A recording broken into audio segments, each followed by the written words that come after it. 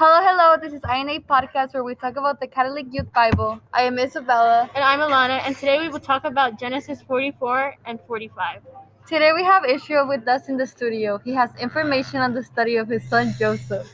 He will be expressing his thoughts and emotions of what happened when he found out Joseph was alive. Welcome, Israel. Or do you prefer Jacob? Israel's fine. Okay, how's life? It's been good lately. I am very glad to hear that from you.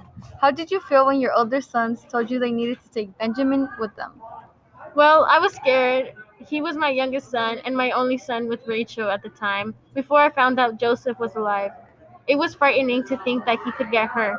Plus, that time, I sent my son with the rest. He disappeared. I thought he had died. I get why you felt that way. How did you feel after you found out that Joseph was alive, though? It was the best feeling. When I heard he was alive, I felt relieved. I was on the verge of death. It was amazing to hear so I can see him before I go. Truly, it was. That's amazing.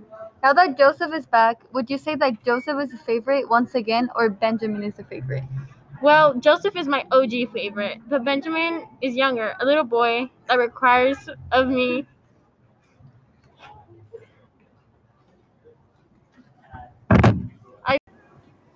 I've been so hurt after what I thought had happened to Joseph.